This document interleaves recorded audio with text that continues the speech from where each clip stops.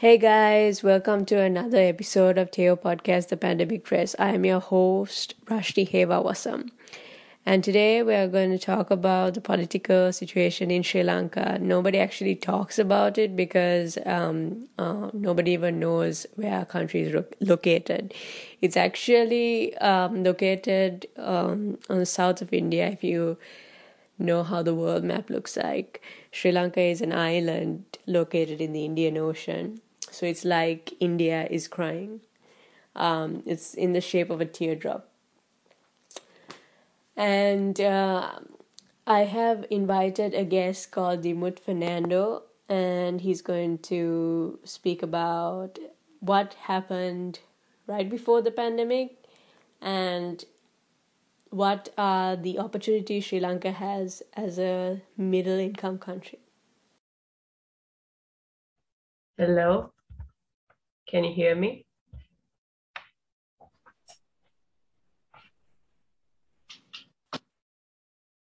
Are you?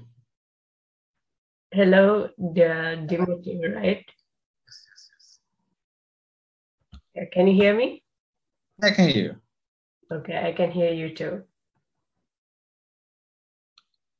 Yes, yes. So I would like you to introduce yourself, tell what you're doing, try to keep it like more honest, and then we go and talk about the Sri Lankan economy, especially during this time when we are facing a pandemic.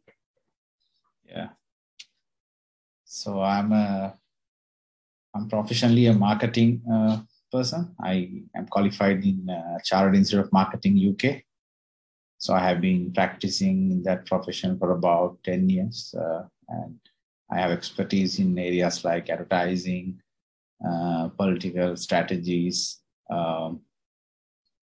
basically structuring of financial activities. So that's about me. So where can we start about the economy? What are the specific line of questions we have with regard to the economy? I want you to speak it in general so people can have an idea, because when we're talking about the audience, we don't know exactly which level of knowledge they are, and there are people coming from different areas of the world. They're going to listen to what's happening in different areas of the planet, exactly, and we don't know what level of education they had. So I want you to explain it in a very brief manner so everybody can understand. Yeah, so we have been having this trade deficit, basically, like, you have to send more exports and bring lesser imports. So that gap that has been widening for the last 20 years. So there's a huge unfavorable trade deficit. So this pandemic situation, which started in 2019, basically aggravated this problem more than we could even imagine. And also, Sri Lanka is a service economy because predominantly we make revenue through services. We don't have a big manufacturing economy. So whatever the industries that were bringing revenue to the country, if you get the exports like tea, rubber, and other agricultural products, started to dwindle because of the pandemic, because the entire globalization, the structure, the platform started to suffer. So Sri Lanka being an island and with very fragile policy framework started to suffer a lot, because especially on top of that matter, the Sri Lankan government, especially the president, started to switch to organic fertilizer from the normal fertilizer, the carbonic fertilizer. So that chemical fertilizer, to correct on that. So that really aggravated the yields that we were generating through most of the agricultural exports, especially tea and rubber and other agricultural industries. So our export market started to suffer. So this problem started in 2020. Now it has come to a tipping point where we are really, really struggling in our agricultural exports. But however, there was a silver line in this pursuit. Certain industries like nitrile gloves, which comes as the PPE for this pandemic, started to boom, especially blue chips like Haley's and few multinational corporations who are established in Sri Lanka started to export these PPE for the pandemic. So certain countries started to placing orders in these industries. So that really helped us to make some revenue. But the main revenue that we get, the foreign income, especially the migrant workers. So that started to dwindle because a lot of Sri Lankans who were employed overseas started to come back, and a lot of people lost their jobs. So foreign remittances started to come down. So like I said, when you don't have revenue, a country cannot move forward. But the government had to use this new economic theory called MMT, the modern monetary theory. So you start printing money to cover that balance. So the income is coming down, so no revenue. So just to cover that, you start printing money. So this would monetary policy, yeah. Yeah, so at some point, this would lead to a hyperinflation where you get like, there are certain indicatives like indices like Big Mac index.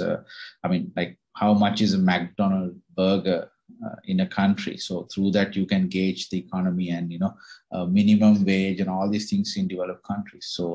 So the food inflation in Sri Lanka had gone up by, I think, 15 to 18%. And plus this fertilizer problem, local cultivation also coming down.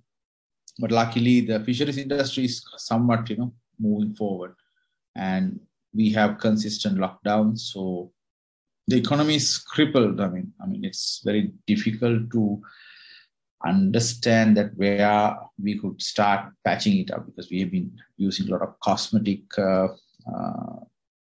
solutions, So, the economic curve, like, just it could be a V, it could be a W. So in this pandemic, a lot of economists, saying it could be a W, like you just go down and then just suddenly there'll be a like unprecedented demand and then again would come down. So, even for any economy to come up in this kind of grave situation, I think it will be like 5 to 7 years. But even for us to bring foreign investors, new businesses to the country, our snapshot of the economy looks very unfavorable to outside investors, because where we have a foreign exchange problem, and inflation and government policies are not so robust. So the foreign investor may not favorably look at the country to invest, because sometimes you cannot take your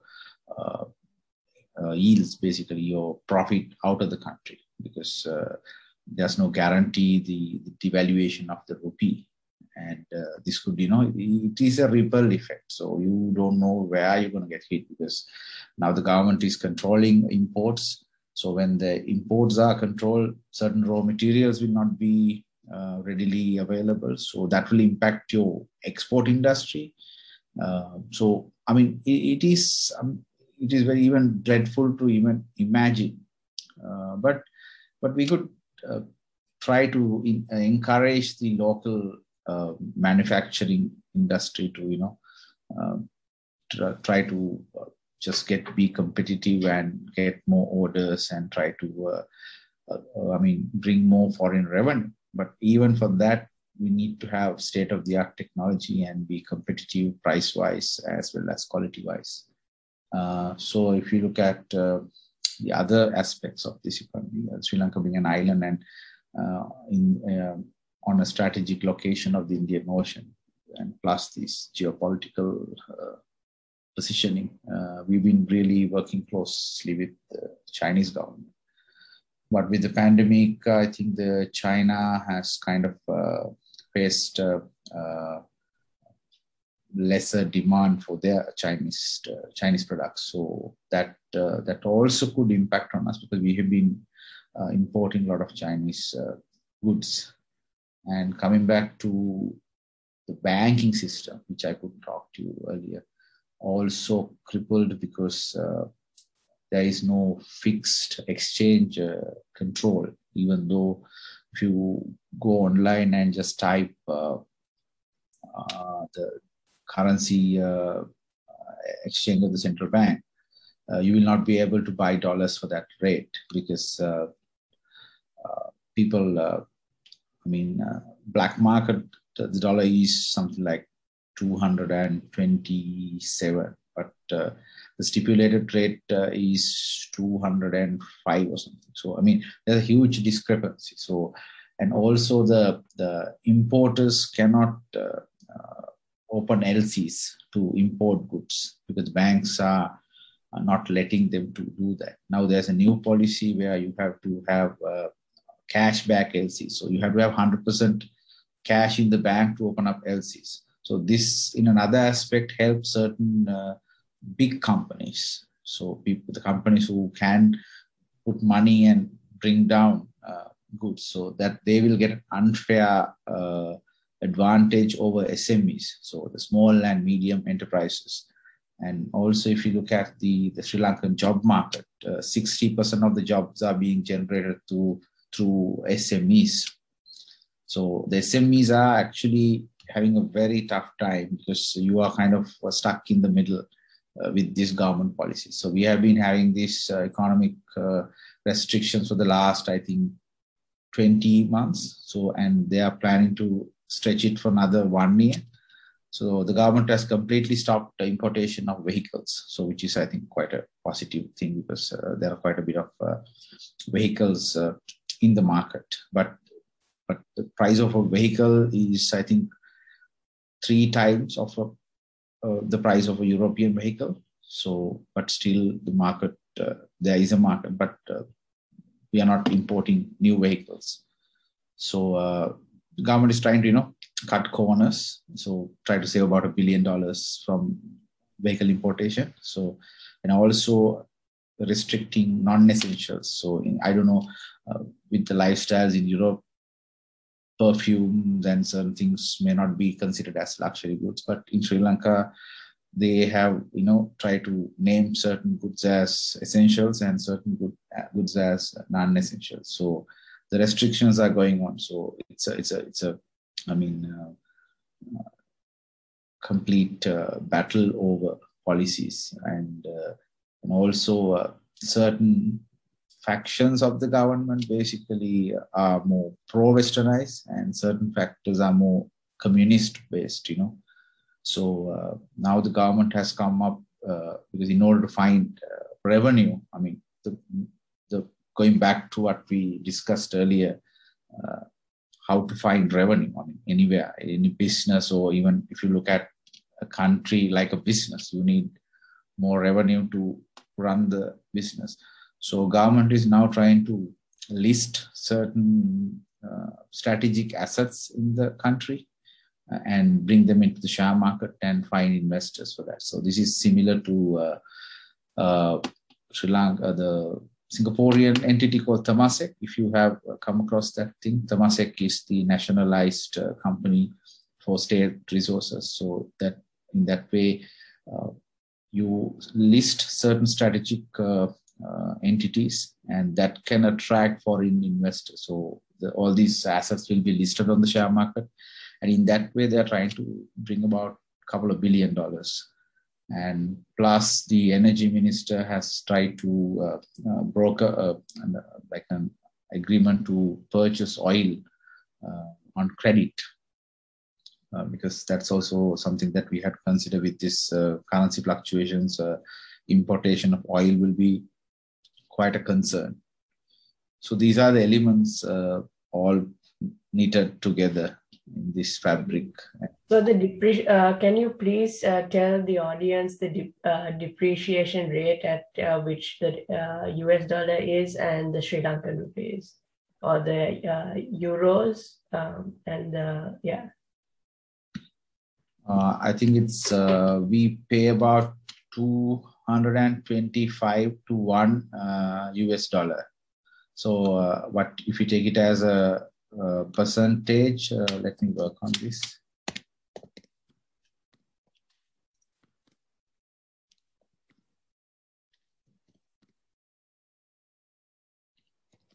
Yeah, so while you do the percentage, we can also check for the euro as well. We don't need the percentage, just tell the rate. I think it's better. Okay. So just to share a bit of, we pay, I think, 265 for the euro. Yeah. And this actually proves that not every area in the planet is like treated equally, like I would say, because of the imbalances. Yeah. Yeah, but it depends on the policies of the government when you do the economic policies. So with the pandemic, it's very difficult to stick to a currency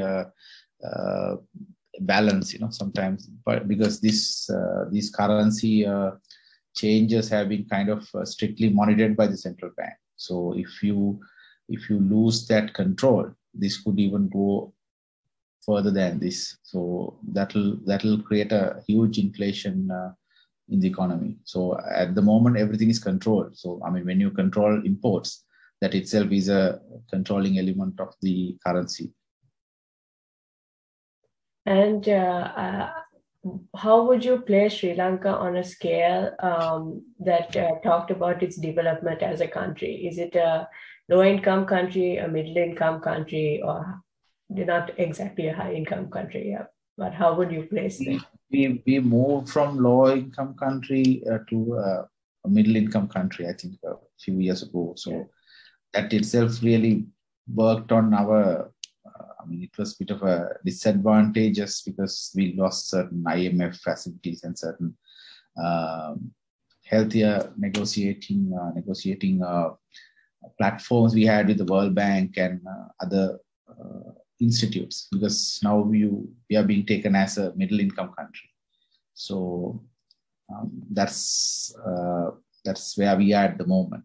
Because if you look at Bangladesh, they are also now, I think, trying to move away from low income country, but with the country size and their robust export market and the industrialization, they are doing much better than Sri Lanka. But with the bad policies, I think we got kind of pulled down in the ladder. So that is some sort of a concern we have. But hopefully, I mean, if we have some positive policies, we should be able to get a investment drive. If you look at a country like Vietnam, they get about 45 to, I think, in the range of $50 billion as foreign investments. But in Sri Lanka, I think we get about 1.2 billion to 3 billion. That's the range of investment that we get. So I would also like to ask you,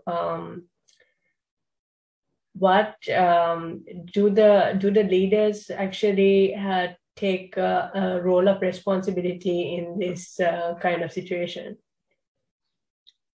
Well, they do try. I mean, it's a representative democracy. So we have elected members through the people. So people elect them, and we elect them to make policies for us. So, but what happens is the people also should take some responsibility because Yes. Vaccination drive is quite promising. I think we have vaccinated 55% of the population, both the vaccines.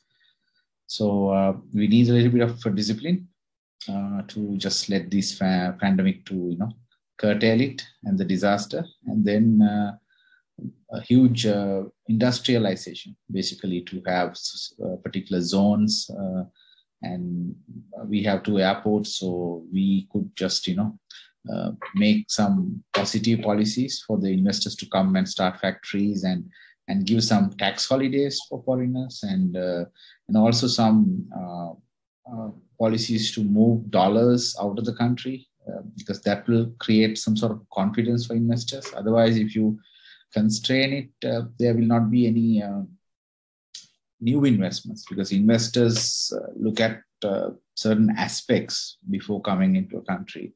So if you have rigid policies, that will actually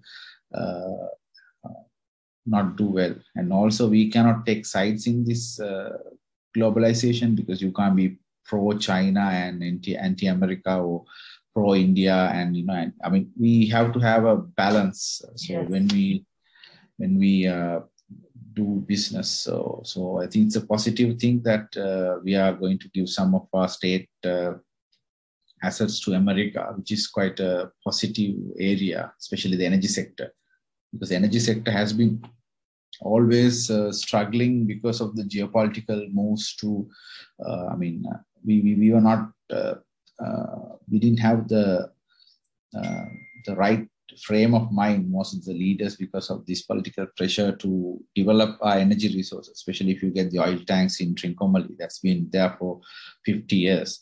And especially we are actually positioned closer to a very strategic route, the Indian Ocean, a lot of thousands of ships passing Sri Lanka. So if we had worked on an oil bunkering industry more astutely, we could have just made quite a bit of revenue. And also, if you looked at the international offshore banking system, where we could have made a lot of money. So I think it's high time that we had to break that shackle and just look at it from a very positive framework. Yes. And can you also describe how was the economy 10 years prior to the situation, like this pandemic?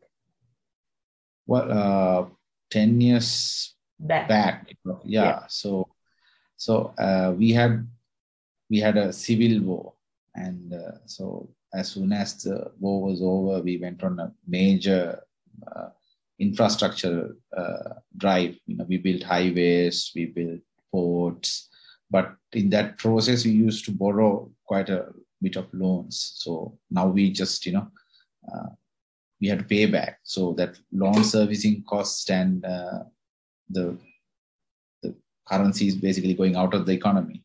Also kind of resulted in this present scenario. But the development was good. I mean, we had to develop certain highways. We had to have an alternative airport. And that airport is coming handy at this moment with certain movements, especially in a bubble, we can't completely depend on one airport, and also having an extra port, because you can have, oil bunkering and certain transshipments, because India doesn't have like a VC port like Colombo port. So we were planning to basically outsource West Terminal or East Terminal, I don't remember. I think it was the East Terminal to India. So, I mean, we have to think out of the box and start maximizing the gains of our resources. I mean, so, and also the port city coming into the picture, which is quite a positive aspect, even though it will take another 30 years to get the fullest return of it. It could attract a lot of foreign investors, because when you have the infrastructure, I think it's easy to go about, people will look at it from a very positive aspect. Yes, and Sri Lanka is an island, and it's one of the best tourist destinations in 2019. Can you talk about that as well? Yeah, because we were the number one destination on Lonely Planet, and people were quite expecting to go on a major drive because we were kind of opening up the country as a like bundle of goods. I mean, catering to different markets, like certain luxury tourists. Then you get the backpackers. Then you get short stay business visitors. But Lonely Planet, that ranking really gave quite a bit of promise to local industry because I think we have about 4,000 direct employees in this industry, but I think 4 million families depend on it. So directly and indirectly. So based on that, the industry people started investing on certain aspects of the hotels. Some people started to bring a new wing, additional swimming pools. I mean, everything was renovated, expecting 2019 would be like a real blast. We made about $5 billion in 2018 by just catering to 2.3 million tourists. So still we could have grown. I mean, it was just the tip of the iceberg. So, but unfortunately, the Easter bombing really created havoc. I mean, from 2020 Easter bombing to this pandemic, we have lost 2 winters. So both winter seasons would have been fabulous if things were normal. So now we are getting into the third winter. Still nothing is confirmed. So not sure that where it would lead us. But tourism is a must industry, which I couldn't talk about earlier, just to cover this gap between this fiscal deficit. So if tourists could come from at least from 2022, that would relieve the government from creating some foreign reserve. Is that our best income source, tourism? One of the major income. What are the other major income sources? Garments. Yeah. We don't have a robust technical export. I mean, like the technology, outsourcing of the technology, call centers like that. But it also kind of developing. So there are a lot of tech companies in Sri Lanka now, but it's a long way to go, but it's quite promising. Offshore consultancy firms, and offshore financial consultancy firms like Amber Research, and also, so we get big companies in South America or Europe, and financial services are being done in Sri Lanka, which is very cost effective for those countries, and it's quite a big job creation. Yes, and I wanted to ask you, there are also, we have a bestowed gift in Sri Lanka, which is what I call the gem market as well. Yeah. Well, gem market has been thriving. I mean, but we have not got the exact potential of the gem market because our gems are kind of auctioned to various channels. I would say it's like going around the bush. But if we had really gone to the right buyers directly, we would have earned those markup because from mine to the real buyer, because there are certain interfaces who used to get the best out of our industry because we have not been able to get the real value of our gems, but we let certain organizations like Goblins or some other industries to basically come in between and take a profit out of our industry. So because we have, I think we are one of the best countries in the world for blue sapphires and certain gemstones.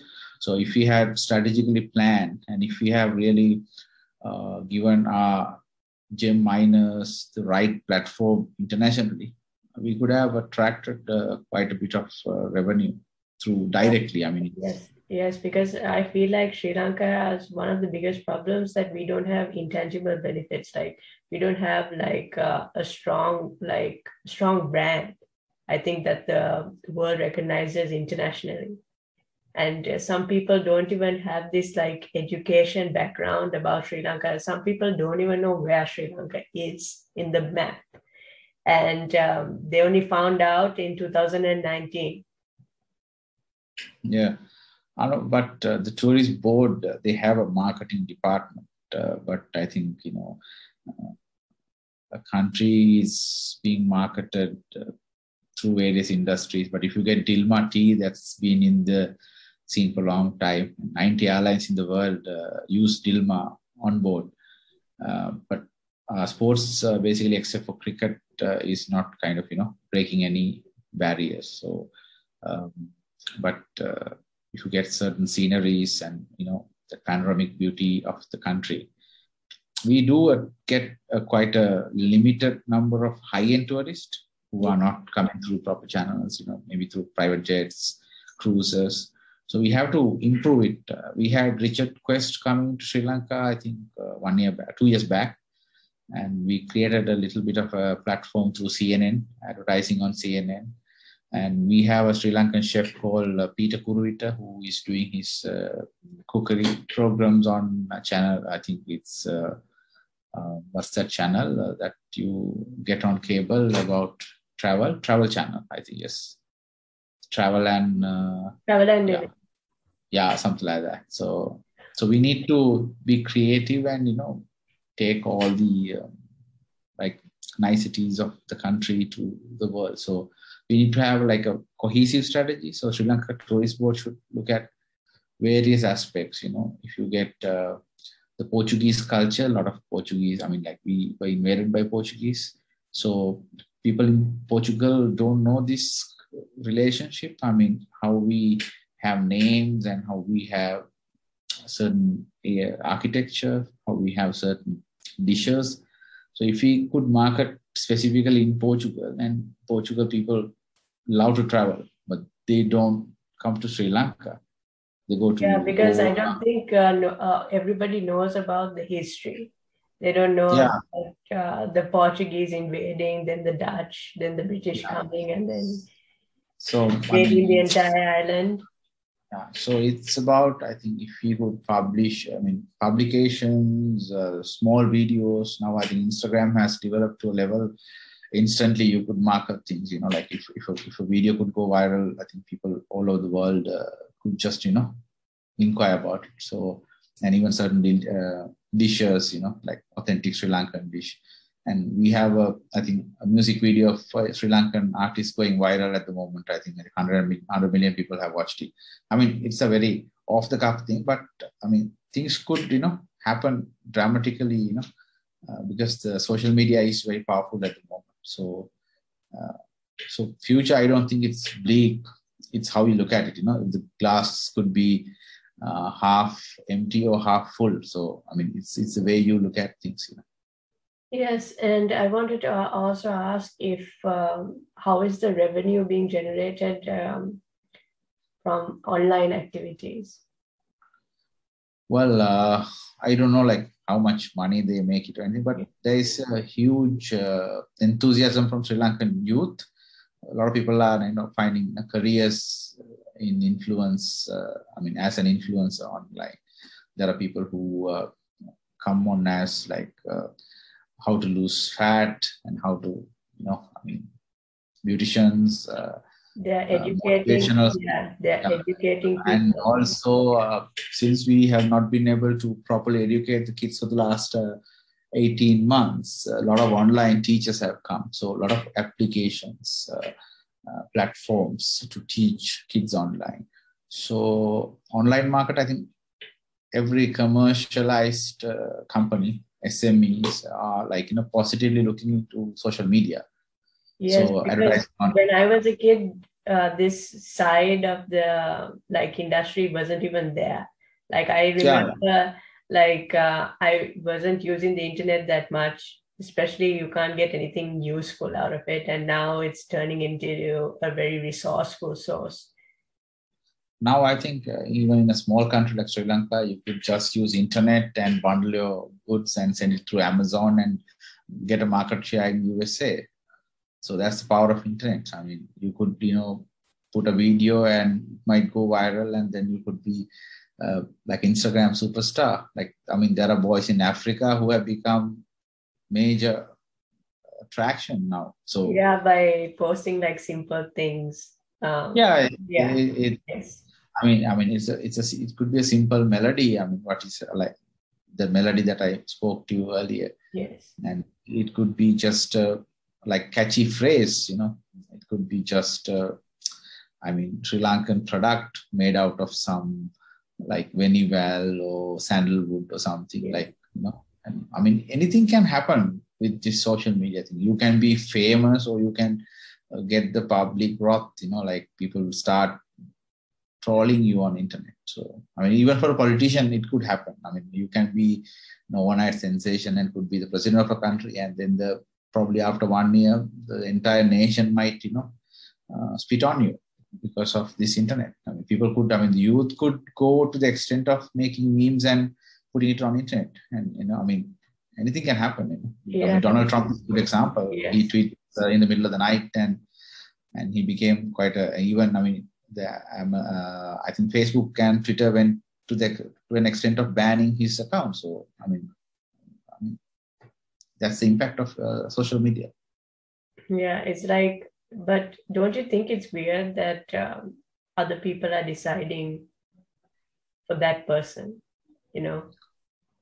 Yeah, opinions can be swayed, like it's I mean, there are companies specifically working on these algorithms, and like I mean, I can just, if we have the resources, we could check your likes and dislikes online for the last 3 years and decide your personality through that. So based on that, we could make an inference that which party that you would support politically in the coming election. So that's how, I mean, if you get companies like Cambridge Analytica and certain companies, I mean, there are privacy, agreements now for users, consumers to sign when they use things, because I mean, Google and Facebook is having like metadata. I mean, like billions of information. I mean, about people. So it's a matter of just categorizing them and identifying your likes and dislikes. So we are living in a digital era. So your moves, I mean, your personality traits can be anticipated prior. So they use it for elections and even for marketing purpose. I mean, you can't stop it now. Yeah. So do you think that that's a violation of privacy? It is. I mean, even Mark Zuckerberg was questioned at the Congress. So, and certain areas he denied, and certain areas he accepted that they have used people's online behavioral pattern to strategize their campaigns, and or even selling it to multinational companies. So, I mean, at one point we have to understand, because the moment you go on social media and start, making your opinions and liking, and I think people get a judgment. I mean, you don't, sometimes it's a readily available primary data. I mean, you just talk about yourself on social media. I mean, celebrities, even an average individual. So you give out your opinion, but there are certain areas where you click certain likes and dislikes. That also gives you valuable research data. Yes, and do you think that Sri Lanka will advance itself if it keeps on moving into the technological era like the internet? Yeah, that is something we could just think positively. I mean, it's if you look at the startup market in Sri Lanka, a lot of youngsters getting together and trying to form companies and create, especially if you get in America, especially areas like Palo Alto and coding, and everyone tries to sell a company and make money. So it has become like a buzz. But technological market is something where we could improve, because if you get India, I mean, they generate a lot of software engineers, and it's very competitive. And IT is being taught from high school, and they have degree qualifications from uh, hardware to software, and it is something we could easily adapt. Uh, so that is something we could positively look at in the next 5 to 10 years. If you really make positive policies, we could export our technological resources and make money, make revenue actually. Yeah, do you think Sri Lanka will like function like better if everybody started like working together instead of being so competitive? Yeah, because with partisan politics, rivalry, and especially the gender and religious ethnic conflicts and all these things. So these are part and parcel of modern day, but we are kind of divided at the moment politically, and we had a huge racial disharmony. We had some disastrous events with even that resulted after the math of the Easter bombing. So yes, we have to think like a nation and get united and see, how we're going to face this, because everyone has to play to the, accept that where we are. Otherwise, we all have to struggle together. Yes, but I think that even we can come out of this, like if we try new methods and we start like actually working together, we can actually come out of the pandemic sooner. Yes, the health sector, the even Triforces, the army, they worked very closely. They were the frontliners. So we saw that unity, and also the other government servants. So, and now even in the lockdown, a lot of government servants are working. So there is some sort of a sacrifice, and certain people staying at home just to support it, because if you unnecessarily go out also, you are just harming them, because this is a transmissible disease. So your duty is either to go and participate and help the economy. If not, you should not, unnecessarily go out. So there are ways and means, you could help out in this pandemic, but you have to understand where you are good at. Yes, and there is not necessarily one solution. There is many. Yes. Yeah.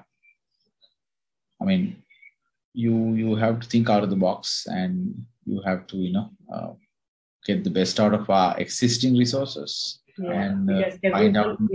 everyone has a different reason, have their own reasons to make their own choices. Yeah. Because if you don't have a reason, then you won't actually speak about it, and you would take other choices. And I respect people who would like take their responsibility as well, to not pass on this viable disease to another person as well, because it's like a flu. It's going to go from one person to the other. Yeah, so wearing a mask and keeping that social distance, and abstaining of going in public. All these things are the responsibilities of a average citizen. But if you are needed in the front line, if you are like a frontline health worker, or attached to the army or something, so you have to go. So that risk is also appreciated, and you have to let them work. But if you don't have anything urgent or anything absolutely vital, you could stay at home and help the other authorities to carry on the work. Yeah, so Sri Lanka hasn't put up vaccine mandates either, right? It's mandatory, but we cannot push people, so they invite people to get vaccinated, but there's no mechanism where you are like enforced to get vaccinated. But government is requesting people to come forward and get vaccinated. So we have, I think, vaccinated the 60 plus, and I think 35 plus. Now I think they're coming down and try to vaccinate less than 30. Yeah. And also, what are the other alternative methods that Sri Lanka has come up with in order to help stop the spread of the disease exactly. Any other methods? Yeah, there were like very alternative medicines and all. Some people try to make these Ayurvedic concoctions, but it didn't work out because the vaccine was the ultimate solution to at least curb the virus. So, but now there were certain Ayurvedic drinks, I mean, it's all about your immune system. So, uh, people tried out various things, but eventually you have to settle with the vaccine. Yeah, I was a bit skeptical personally about the vaccine because I was taught differently, so that was my reason for not getting the vaccine.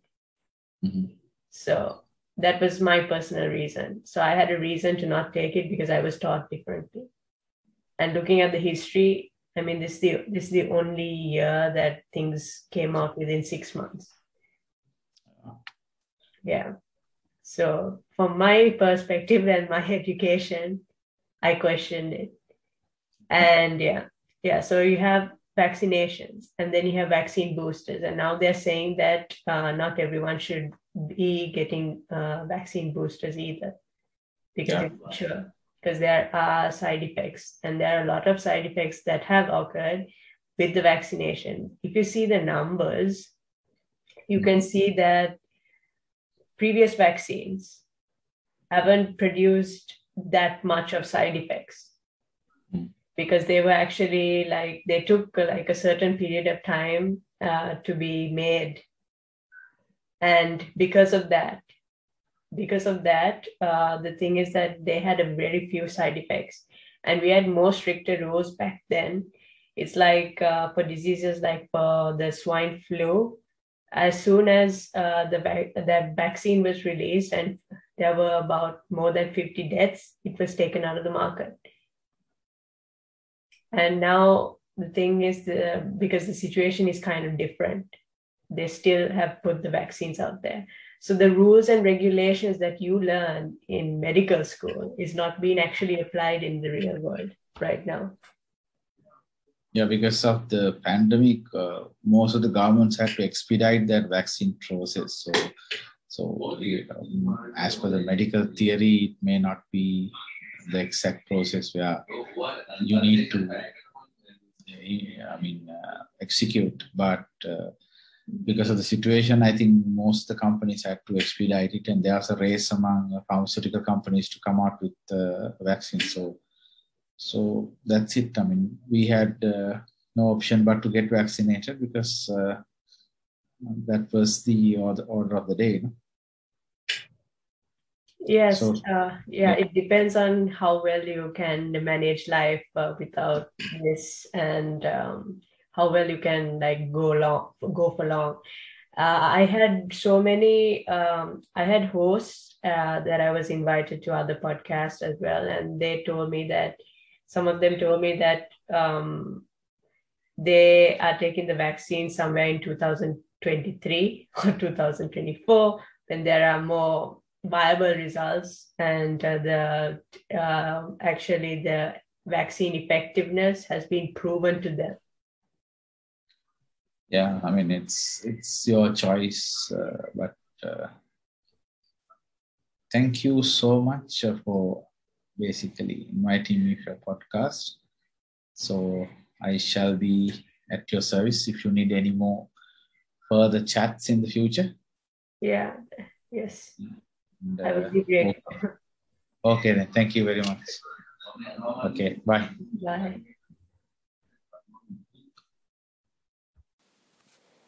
Thank you for listening to Teo Podcast, The Pandemic Press. Hope you guys actually subscribe to the YouTube channel where you see the virtual conversation we had, and also follow us on Instagram as Teo Education System.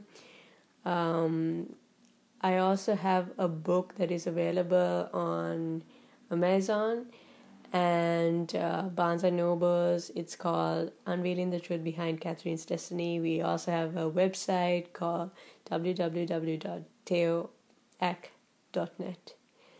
So make sure you check those out, and I will see you next time. I'm your host, Rashni Hevawasam, and I am signing out.